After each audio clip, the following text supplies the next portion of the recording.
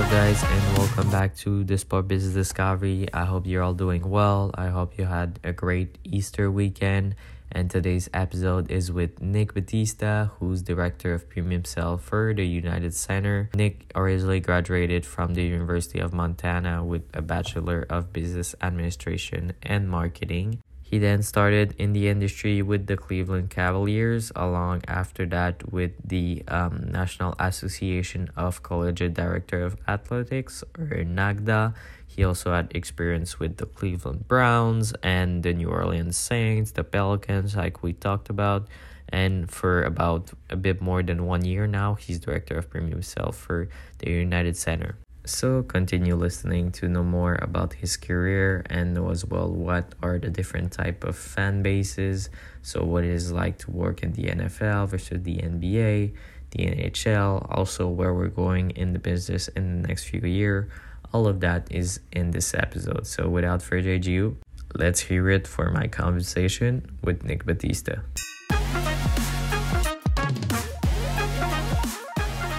Is it with the United Center these days and stuff? I think the Bulls are just on the verge of the play-in and they should qualify. So I guess the environment must be not too bad, right?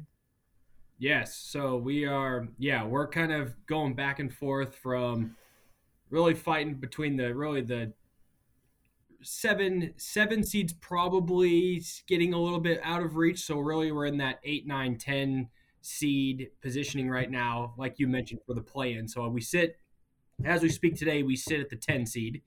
We have a big game tonight. We play the Lakers, so we got LeBron in the house tonight, so we're getting ready for that. So that'll be a big one for us. But I think we have 6 or 7 games remaining the rest of the year. So it's gonna be, we won't know where we sit really until the very last game of the year of whether we'll be the 10, whether we'll be the 9, and how that'll all work out. So it's exciting, and hopefully we're heading into that last game on playing well and hopefully a little bit of a winning streak.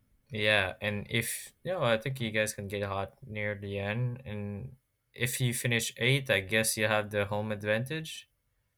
So if we finish, so it's kind Because of it's interesting. like 7 versus 10 and 8 versus 9. So it actually goes, the 7 and 8 seed will play each other. The 7 Ah, seed would get the home game. Whoever wins that game is the automatic 7 seed going into the playoffs. mm, The loser of that game plays the winner of the 9 and 9 10 versus seed, 10. Okay. and then the winner of that game would get the 8 seed in the playoffs. Okay. So in order for us to have a home play-in game, we would have to be either the 9 seed or the 7 seed. But if you're 8 and you lose after, don't you get the home game? Yeah, as the 8 seed, you would get that second play-in home game. Okay. Yep. But for the first, 7 or 9. Okay. Yep. Nice. Yep. So unless you're 10, you're pretty sure of having at least one Yep. being the way. Or if you're 9, no, if you're 9, you'll have one even if you lose afterwards. Yeah. Okay, If you're a 9 seed, you'll get the playing game, the first game, and then if you're a 7 seed, you'll get the first playing game, and then it kind of just depends on who wins and who loses from there. Nice. And are you already? I guess you're already planning some stuff for next season since a bit, right? Yeah, so we've been on sale for the 23-24 season. So next year, we've been on sale from a premium seating standpoint, probably for a little over a month now. So we're actively selling for next season already for both the Bulls and the Blackhawks, and then we are really finalizing, which we pretty much have finalized, any sort of playoff ticketing, pricing, packages, things like that. That's already been set in stone. So now we just got to figure out where we fall come playoffs, come playing game, and how all that all shakes out. Okay. And as we're speaking more about premium sale, I guess we can maybe dig right into it. Could you describe a bit more what it is and what you're mainly doing? Yeah, absolutely. So premium seating really as a whole is going to be a focus on a few different areas here at the United Center. That's going to be our suites, and then we have 2 different VIP all-inclusive clubs that fall under premium seating. So when we think of premium seating, it's really the multi-year contractual pieces of inventory that fall under that platform. So like I said, we have Our suites, we have three different levels of suites that we focus and have inventory on, and then we have two VIP clubs that are all inclusive that we sell for the United Center. So premium seating is really those three different areas in the arena that we sell throughout the year. And does this tend to get a lot of turnover? Like, do you have a lot of different people buying it? Or, like, this time of the year, this particular company comes back? Or do you have more long term deals? Yeah, it's a good question. So we really our focus is the long term multi year deals. We have really only one option on a 1 year deal, but everything else is on a multi year deal. And you mentioned it. I would say 90 to 95% of our book of business is going to be companies that are in the Chicagoland area. So it's not as much your casual fan buying these types of areas, but it's going to be more of your companies and corporations that are looking to, whether it's get in front of clients, spend time with employees, do different things, incentives within their business. They'll purchase these and utilize those from a B2B standpoint. Nice. And do you have actually agreements that gets beyond the premium sale, like a partner that you will do, either being with like you'll, I don't know, if the company is too big or whatever, you have seats on top of the premium sale, or do you have sometimes maybe a partnership where you have advertisement of this particular brand in the building also, or these will always be separate? Yeah, so the premium seating department is separate from, like you mentioned, the partnership or sponsorships piece. I will say this though, there's a lot of hospitality or premium seating that are looped in on sponsorship deals, so it correlates pretty well. And a lot of times we're working with the sponsorship departments on inventory, on including a suite, including some of the premium seating within those sponsorships. My specific team and myself, we're strictly focused on selling and moving the inventory from a premium seating and the hospitality side of things. So that's our focus. But yes, there you will see a lot of time. I would say the majority of our partnership deals and sponsorships include some sort of premium hospitality in some capacity. Okay, perfect. And what is maybe the range that you have usually of buyers during the year? Because I was wondering, what about if you don't have any contract renewal and you all have long-term agreements with those deals? Do you always have something on your plate that you're already that you're always trying to? I know you always have something to sell because you already have something that coming a term coming to the end. Yeah, I mean, we have from an obviously that's team to team, arena to arena, our inventory is going to be different. Sometimes it's if your team is performing really well, and the demand is high, you may not have as much inventory. Where if your teams are maybe in a situation where they're, I don't like using the word rebuilding, but maybe not doing as well on the court, on the ice, on the field as one would like. Maybe you have a little bit more inventory to work with. So to answer your question, we've been lucky here at the United Center in Chicago. I think from the Michael Jordan, Scottie Pippen years, that was obviously a very exciting and fun time in Chicago, and that the building was packed and full. Then the Blackhawks went on a nice Stanley Cup run over a 6, 7, 8 year period, and had tremendous success. So Chicago, and especially when you look at the United Center, there's been iconic games, there's been iconic events that have taken place here, which is exciting for us. And on top of that, whether it's Bulls or Blackhawks, we also have concerts. So whether that's Drake coming through and having a few shows, or Harry Styles, we also have that on our plate too, which is also a fun and different dynamic outside of the two sports clubs. So there is I say that there is always something to sell, just because of the opportunity that we have with really three different entities, being the Bulls, Blackhawks, and special events. So we are never looking for things to do or things to sell, which again is as a seller, that's what you hope for. Yeah, for sure. And with such an iconic building, what is maybe one of the best moment that you had, whether being sports related or not? Well, I am kind of the new guy here. I just hit 1 year at the United Center. I was down in New Orleans with the Saints and Pelicans, and then before that, I was in the NFL with the Cleveland Browns for about 6 years. But I would say, I was actually talking about this a few weeks ago. I would say growing up, I grew up in Montana, so as most people know, we do not have professional sports there. But I remember watching the Bulls and the Jazz play in the playoffs growing up, and it was John Stockton, Michael Jordan, Karl Malone, Scottie Pippen, and I always remember the starting lineups for the Chicago Bulls, and really the famous intro, the music in the background, and so the coming years later, 15, 20 years later, my first Bulls game here, I got a chance to sit back and watch the intros of the Bulls, and it brought me back to watching Jordan and Pippen on TV and watching that on TV and how cool it was to see that in person.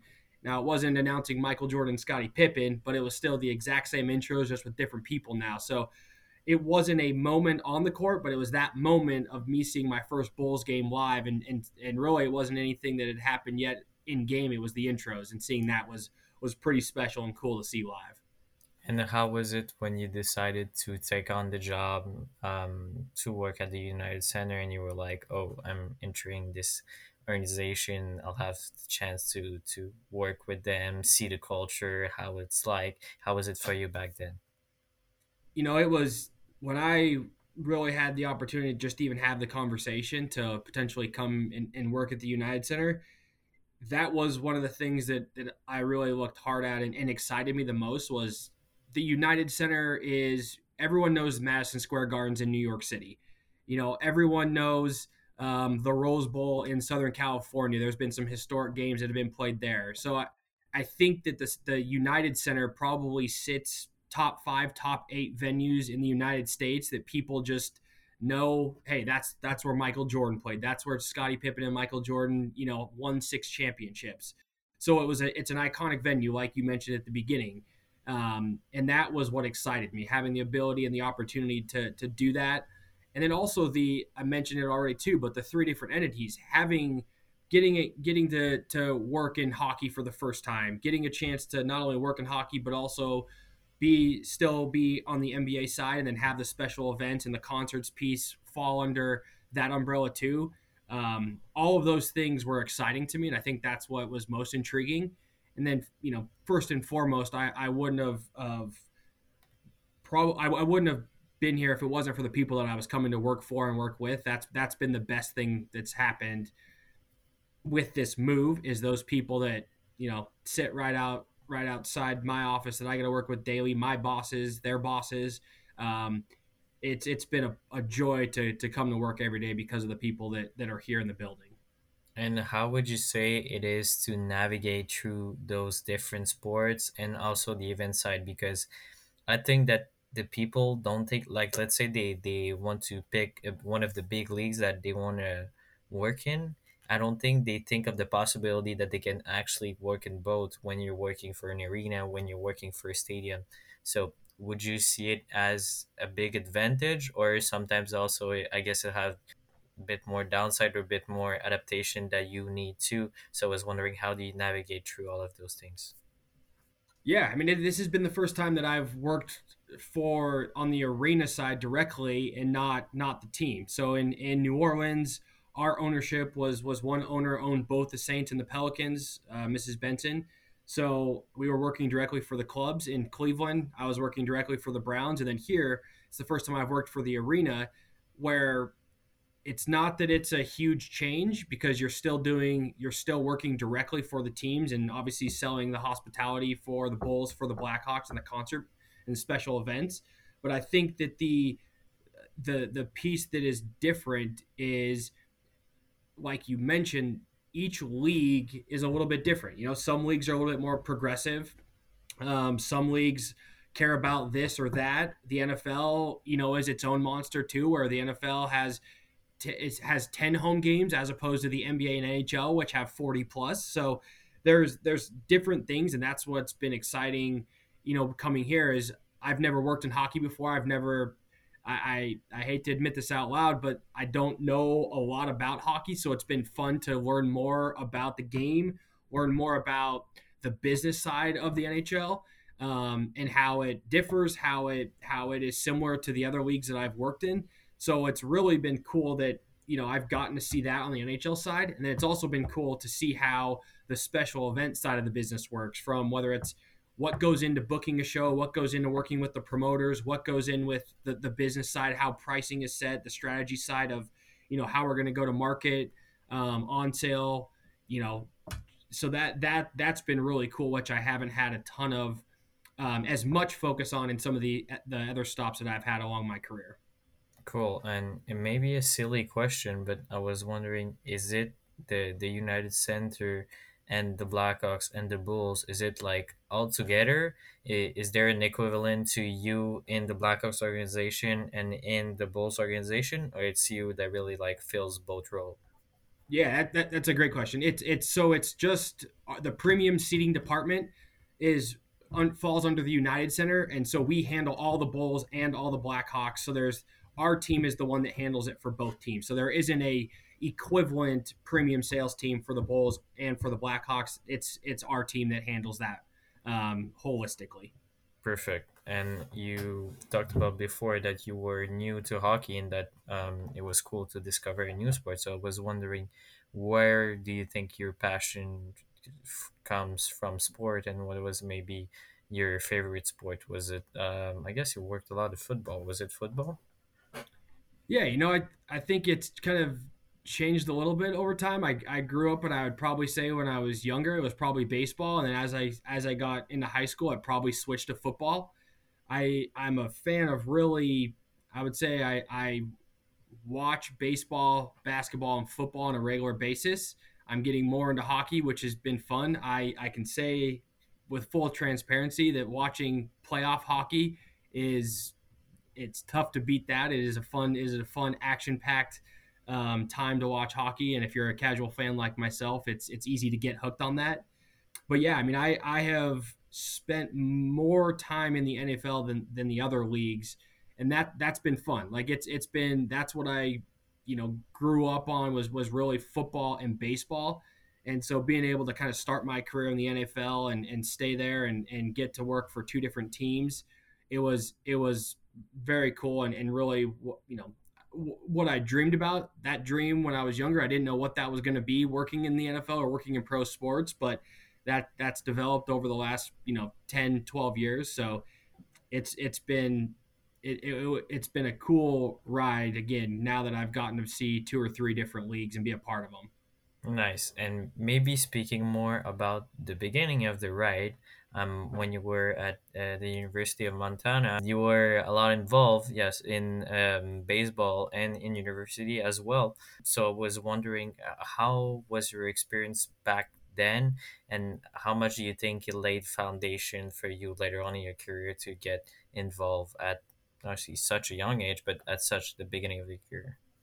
Yeah, when I started or when I went to college at University of Montana, I mean I had the opportunity to do an internship with the athletic department there, and it was a marketing internship. And a marketing internship in college athletics as a student, sometimes is throwing T-shirts into the crowd or doing the dirty work or printing off 500 pages of whatever your boss may need. So, but the cool thing was about the internship there was I got a really good sense of the different aspects of the business side of college athletics. So, seeing what the athletic director was doing on a day-to-day basis, what his focus was, what he was concerned about, what he was trying to achieve, and then being directly interning for the marketing department, like getting an understanding of how that is built through the different sports within college athletics and what was most important and how they were doing things. And then the development side of things, like the fundraising. College athletics is really driven through the donors and the money that they can bring to the department, to whether it's for facilities, whether it's for opportunity scholarships, whatever it may be. So that was really cool to see, to do that, get a sense of what college athletics, working in college athletics, was all about, and whether that was wanting to be an athletic director someday or just wanting again to get into college sports as a whole. that gave me a really good sense of how athletic departments operate and function, and the different opportunities that were in a college university's athletic department. And after this experience and after you graduated, did you start to lean on to a department in particular, or did that started more when you had your first job in sales with the Cleveland Cavaliers? I when I graduated school or college, I took an internship in Cleveland at the National Association of Collegiate Directors of Athletics, better known as NACDA, which was headquartered in Cleveland. And I thought that my interest at the time was that someday to be an athletic director. So I got lucky enough to get that internship, and it was probably one of the first one of the few things that really got me going and giving me an understanding of what the business side, what the different opportunities are within sports as a whole. Obviously, that was geared towards college athletics, but it was another internship right after I'd graduated school, so I got a chance to go work at the national office in Cleveland, meet people from all over the country at different colleges, different departments, different roles, different titles, and again, like that was eye opening, because again, I had thought that, hey, I want to go down the athletic director role, I want to go in college athletics, and then as I was doing that, I had an opportunity to get some very small access to the Cavs in sales. It was night sales, so it was 3 days a week, 2.5, 3 hours a night of getting on the phone and cold calling, and that was my first sales experience ever. So it was good, because I can say, looking back now, during that first early stint with my cold calling of the Cavs, I did not think that was going to be what I would go into. I look back now and years later, something worked out. I guess right, and it clicked eventually. But um, that was my first taste of pro sports, and then I just got more involved in being the curiosity of how professional sports teams and the business operate and the different segments of the businesses. And that's really where my kind of career stuck in the professional side was, getting lucky enough to get an inside sales entry level position with the Browns, and then just having incredible people that were my bosses and mentored me and still are my mentors today, show me the right way to do things. But I do take a lot back to what I learned at NACDA and the things that I found out about myself that I was good at, that I needed to work on. And I'm sure if you talk to anyone at NACDA, they probably say I had a lot to work on during that time, but that's okay. So hopefully I've gotten better at least one of those things. Yeah, I don't doubt so. And speaking about the job that you got with the Browns afterwards, I was wondering how you got that job. Was it through networking? Did you apply on a job site? And regarding that, do you have maybe any tips when individual are starting in their career or kind of getting that first step, whether being regarding the CV, the interview, cover letter? How do you do to get those jobs for the ones that may be wondering? Yeah, I mean that's obviously when you're coming out of college or you're coming out of school and you're looking at how do you break into the sports industry. I think that's the most daunting, maybe the scariest piece, is how do I even get my foot in the door. I can tell you right now that my how I got my job with the Cavs and how I got my job with the Browns were very similar. It was not that I was necessarily better than the other people or had more credentials or more experience, but it was definitely about the network that I had built. So the Cavs story is a pretty unique and cool one. In college, when I was at University of Montana, I worked at a ranch.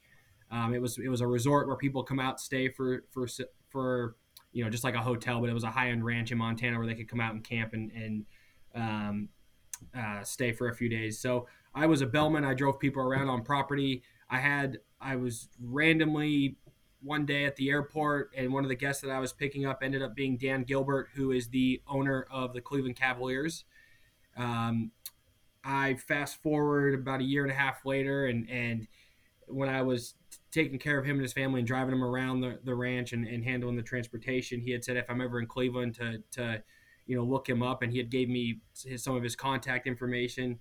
I reached out to him. He put me in contact with their CEO of the Cavaliers, and he helped me get that, again, that 3 days a week, 3 hours a night cold calling job to get my pro career kicked off. But I say that because it's really very similar to the Browns, where I'd worked with someone at NACTA who put me in touch with someone that was at the Browns, just to kind of do a get to know them, and which ended up leading into getting my resume passed over to the hiring manager of the person that was hiring at the Browns, which got my foot in the door. Didn't get me the job, but at least got me the conversation.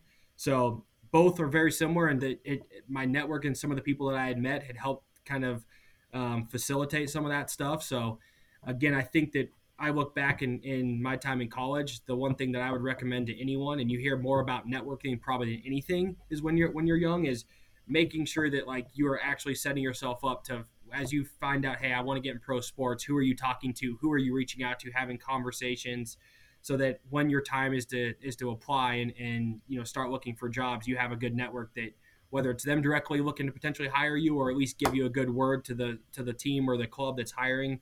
That's important. So that's really how everything kind of started for me. Yeah, great advice. And I guess you're also nowadays more involved maybe in the hiring process. So for somebody that looks not actually to break in sales, but somebody in the sales department, what are you looking at as a hiring not a hiring manager, but in their hiring process? Yeah, I think that for me and the sales reps that I am looking to hire, obviously 95% of the people that we're looking to sell are companies. So, first and foremost is what is their B2B sales experience look like? Have they had success doing it? Where have they done it? Have they had different industries that they've worked in? What is their process and their sales training? I think a lot of it here that we pride ourselves on is not just getting sales reps in the building and then letting them go sell, but more importantly is that we have a training regime that we bring in, train on our process, and we kind of have a system in place that is a proven process. So how well do they adapt to training? How coachable are they, and do they have a positive outlook? As they were probably senior sellers at their other jobs, are they open to learning and continuing to grow their skill set even as maybe a senior seller? So I think that's the most important for me is, yes, numbers and generating revenue is obviously the job, but it's also those intangibles can help you kind of get to the next level. So I think that's a very big piece that I look at when I'm going to try to find a seller, or someone that is going to be joining a sales staff. I think that's an important piece to look at. Okay, great. And what do you think is maybe a bit more different about premium sales compared to regular sale? Do you think, I know it's still sell in general, but what is maybe the tweak in the approach that you think the people need? I think there's not necessarily the difference is that you're telling people that they may be going from calling a consumer to now you're calling a CEO or a president, and that can be a scary thing. But at the end of the day, it is still a very similar process. It's just tailoring your process to now who you're, the questions that you're asking, the approach that you're taking is not necessarily changing as a whole. You still want to find out, about the company, just like you would want to find out, hey, what brings you out to sporting events? Is it, if you're bringing out your family, why are you choosing the games that you've chosen in the past? You still want to find out as much as possible. You're just now doing it with a company. So it's not a huge change. It's just more of getting people the comfortability of calling on CEOs and presidents of large companies, as opposed to maybe a single game buyer who's bought Bulls tickets to a game in the past. That's really the big difference. And having a little bit of the business acumen and maybe some industry knowledge of the different companies that you may be calling on. And how do you think you transfer, get that confidence to people for the ones that maybe not have it already in themselves? Do you think if they don't have that basic level of confidence, it's more a mistake on your side and you didn't choose properly in the hiring process, or you think it's something that you can teach, or it just take repetition and after Yeah. a few weeks it's you got it? Yeah, I think it's definitely repetition. I think with sales too. I mean, we fail more than we succeed when it comes to sales. We get told no 100 times a day, and then we get that one yes. That's a successful day. So I think it's important to remember too that in this role you will fail a lot more than you succeed, but when you succeed, it is a very rewarding victory. So the more you fail, the more you're going to learn. And that's going to just get you closer to the goal line of understanding one, the process, two, building that confidence that you talked about and asked about. So I think it's people that are not scared to fail because it's going to happen, but it's what you do with those failures that's going to allow you to lead to more victories down the road. That's important to kind of have a mentality of that approach. Okay, great. And you worked a lot in the NFL, and I wanted to speak a bit more about this as the NFL is such a big league. You know, you have so many seats, they do so much revenue. So I was wondering, how did you adapt there with the big piece that the NFL is coming in before with the Cavaliers that you were selling in the arena. Now you're in the stadium, yeah, a different type of consumer, a bit different type of sports fan, not the same people necessarily coming into a basketball game than to a football game. So how did you adapt in the process of working with both the Browns and the Saints? Yeah, with Cleveland and the NFL, well, NFL specifically. So whether you're talking the Browns or the Saints, I think that to your point, it's the shield. Everyone thinks that the NFL is a monster. It's from a revenue standpoint, those numbers don't lie, and that speaks for itself. I would say that working in it, the big difference, and it's probably something you can laugh about, is there's only 10 home games in the NFL, and there are, like I mentioned earlier, there are 42, 44 home games for the Bulls, 42, 44 home games for the Blackhawks. The time commitment and the amount of events is significant there, but people are the fan base of the NFL is, you know, it's Passionate, a king. lot, a lot. It's king. It's passionate. It is America's sport. If you want to call it that. I think that when my time in Cleveland too, like people, if you look when I was there, the Browns were not good on the field. However, I will say this till the day I die is their passion for the Browns in that city and that state is incredibly cool. It is awesome. It is an all-time high no matter if they're winning every game, losing every game. They live and breathe Cleveland Browns football, and I think that's just the NFL. That not every city is like Cleveland. I get that, but the NFL as a whole has a incredibly strong fan base. Not to say that the other leagues don't. I think that it's a different. You mentioned it a little bit. It's not that it's necessarily a different consumer, but it is a different situation in terms of what you're buying due to the amount of games, due to the experience, due to the time commitment. They just differ. They differ in the experience, the benefits, what sport you're watching. The NFL kind of has their niche, and that's what they've been able to really carry with them as businesses and leagues continue to grow and keep up. Okay, and what do you do with the not necessarily you work less, but what do you do maybe with the extra time that you would get from the NBA season because you got more games to sell, but in the NFL, I don't expect that you work less, but what do you do with those this free time that you maybe not have? What do they make you do or concentrate on when those games are sell? Because I know that the games in the NFL also sells incredibly fast because the demand is super high. Yeah, people always say, "Hey, what do you're about to have your off season?" Like I'm sure that's a quiet time for sales, and I always look at when it comes to sales, no matter what league you're working in, when you're in season, a lot of it is crowd control. You've already sold a large amount of your base before the season started, and now it's just making sure from a service standpoint that they're happy that everything is running smoothly. From a sales standpoint, our season is really the team's off season.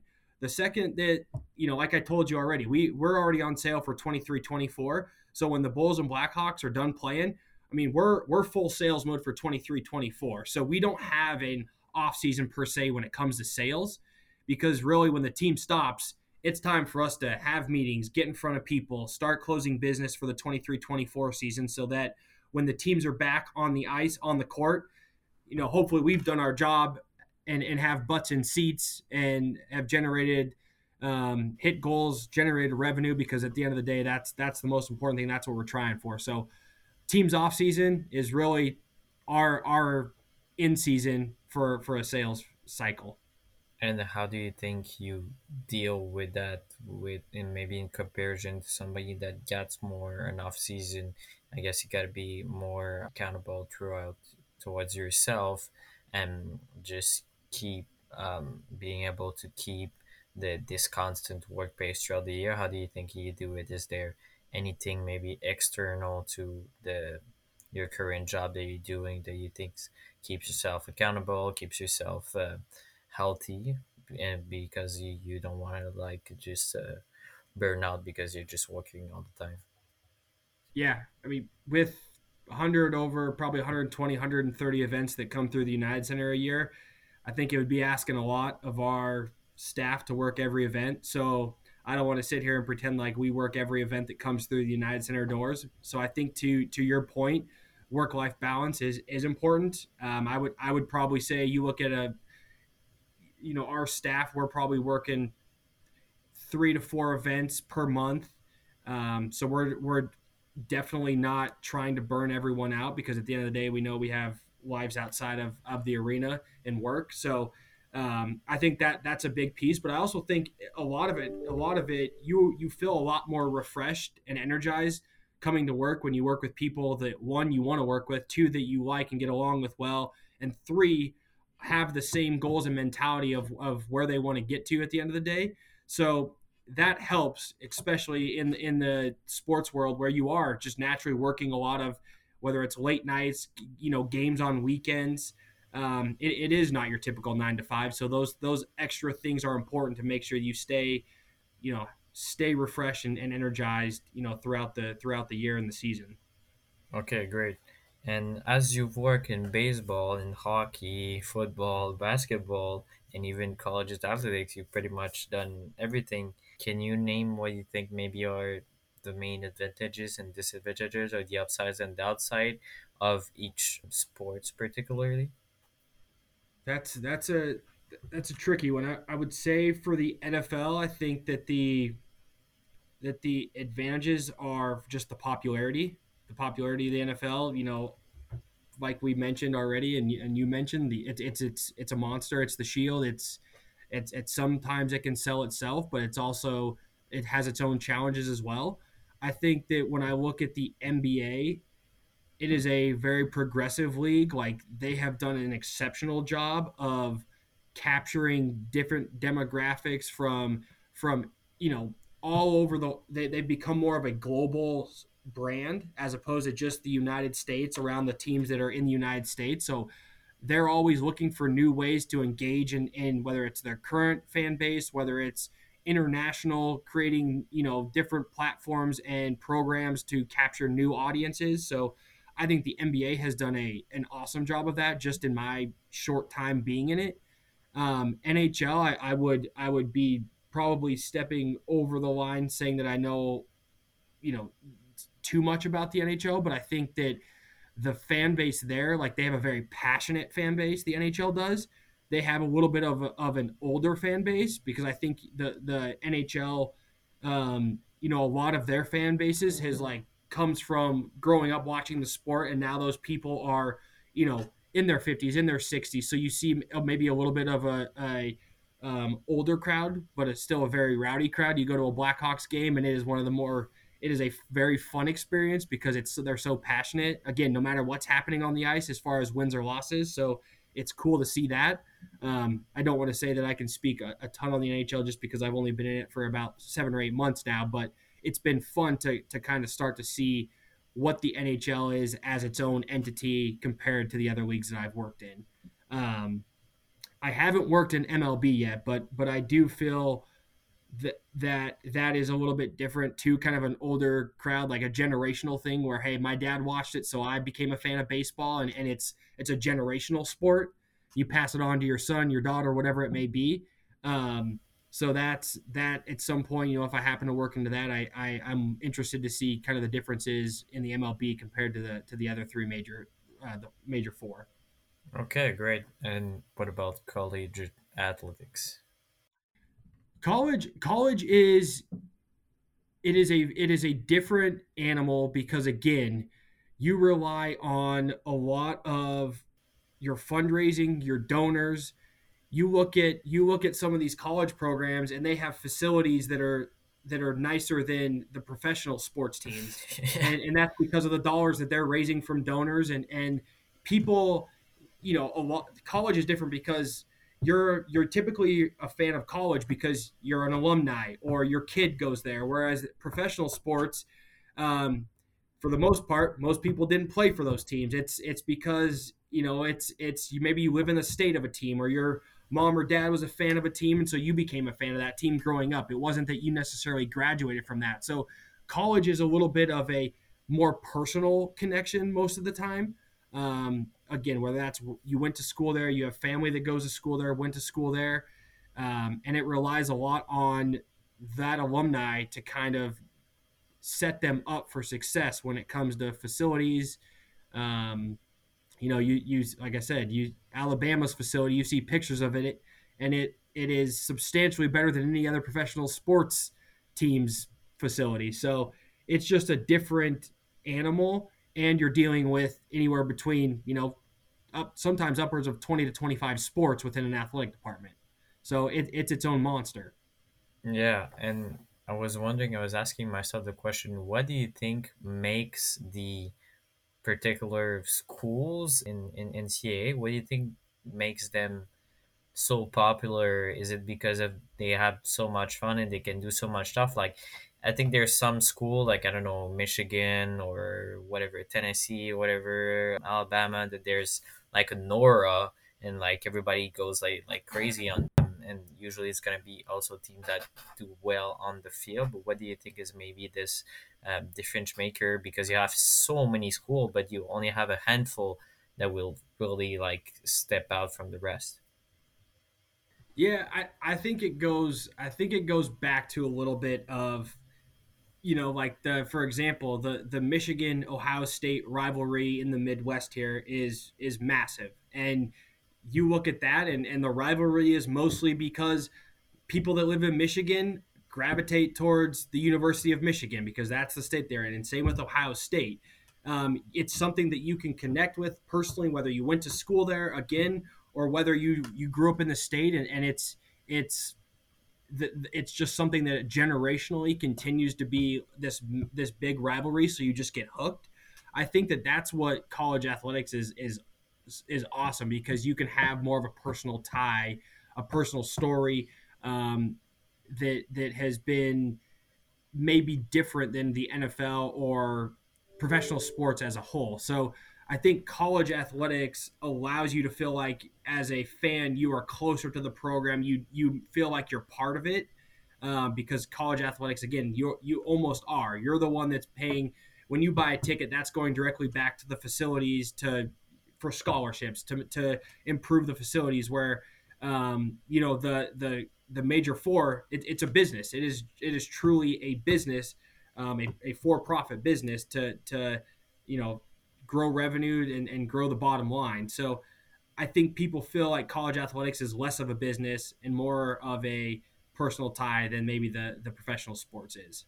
Okay, interesting. And do you know if college athletics have any premium cell or something like that equivalent in those buildings? Yeah, some of the bigger schools, even the ones that you mentioned, the Michigans, the Alabamas, they have premium sales teams where they're selling their suites, selling different premium areas. So yeah, a lot of the bigger schools do have premium seating departments. Okay, nice. And regarding premium cell, what do you think would be an advice that you have for a young individual that is interested by premium sales or just sales in general? And he's like, yeah, I want to call people. I want to make the business grow, having revenue for the company. I'm a competitor. This is a thrilling environment for me. What would you say to him or her?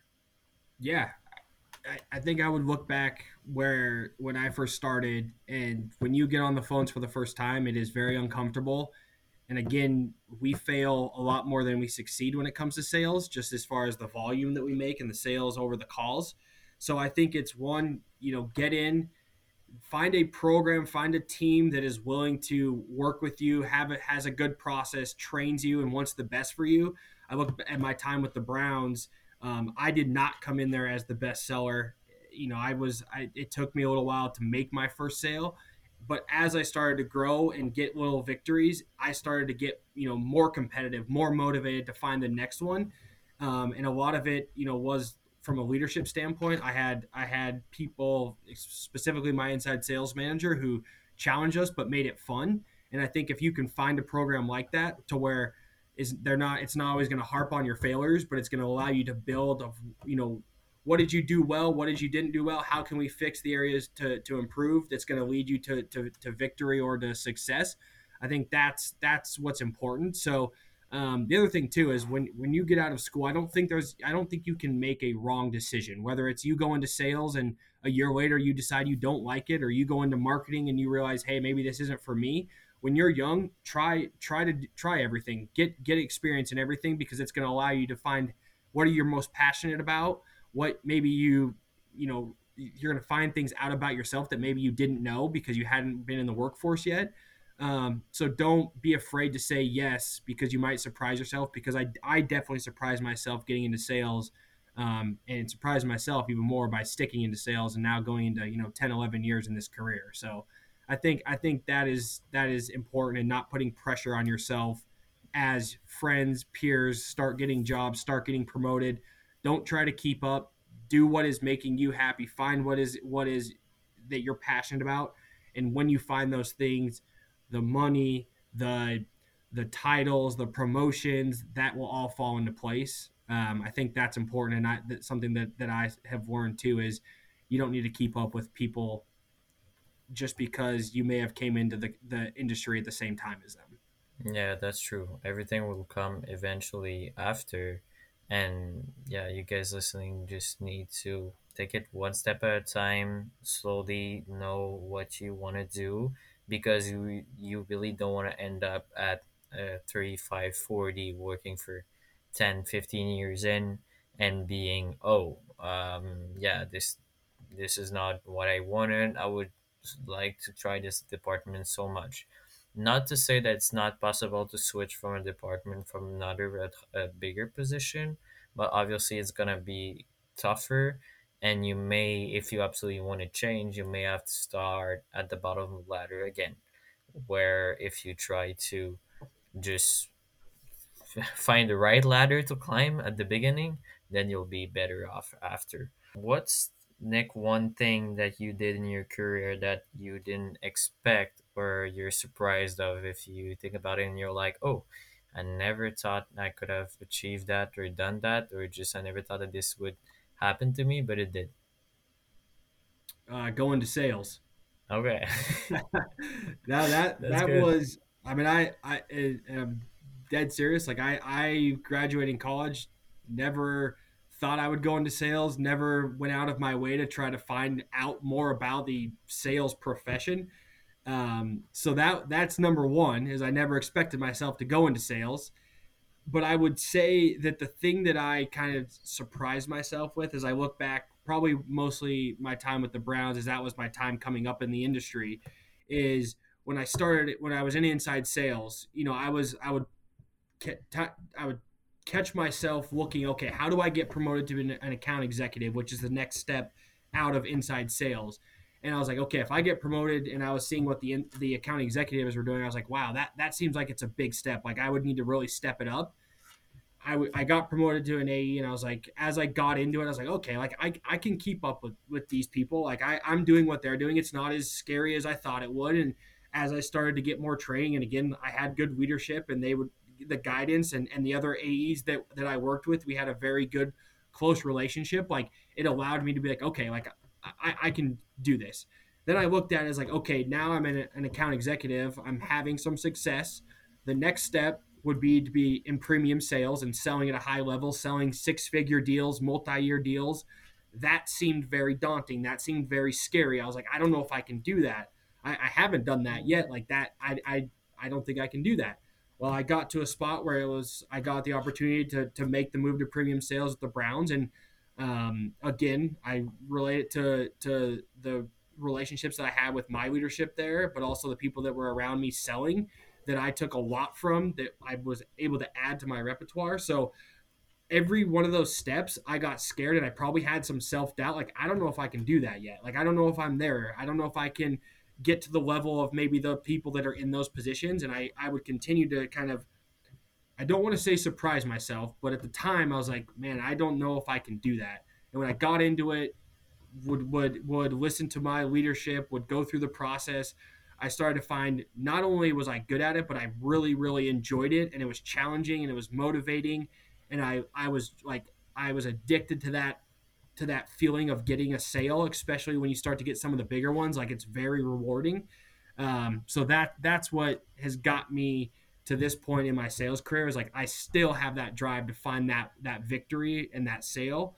Um, and so that's probably the few things that maybe I surprised myself each step along the way. I was like, okay, I do have the skill set to do this. But again, I think it was a lot with the it has been to this point the leadership that I've had in every role that I've had to this point in my career. Yeah, I think that's great. But yeah, I think also, yeah, like you mentioned that you need a challenge to go after. If you're sure of achieving whatever you need to achieve, then you won't be too happy at the end because you were like, oh, I was sure of getting it. But if you're like, not too sure, let's try it out. And after you accomplish it and you're like, oh, now you'll be proud of yourself. So it's going to be way better. Okay, let's end with a bit more of a interesting open end question, I'd say. Yeah. Um, in the industry, how do you think it's going to look like in 3 to 5 years? As recently with the introduction of ChatGPT and just the advancements of technology, how do you think this is going to change the industry? Maybe regarding more your job and the tickets and stuff like that. It's a conversation that we have had honestly over the last couple of weeks. Even I think that the one thing that I am a true proponent of and a believer in is that people buy from people.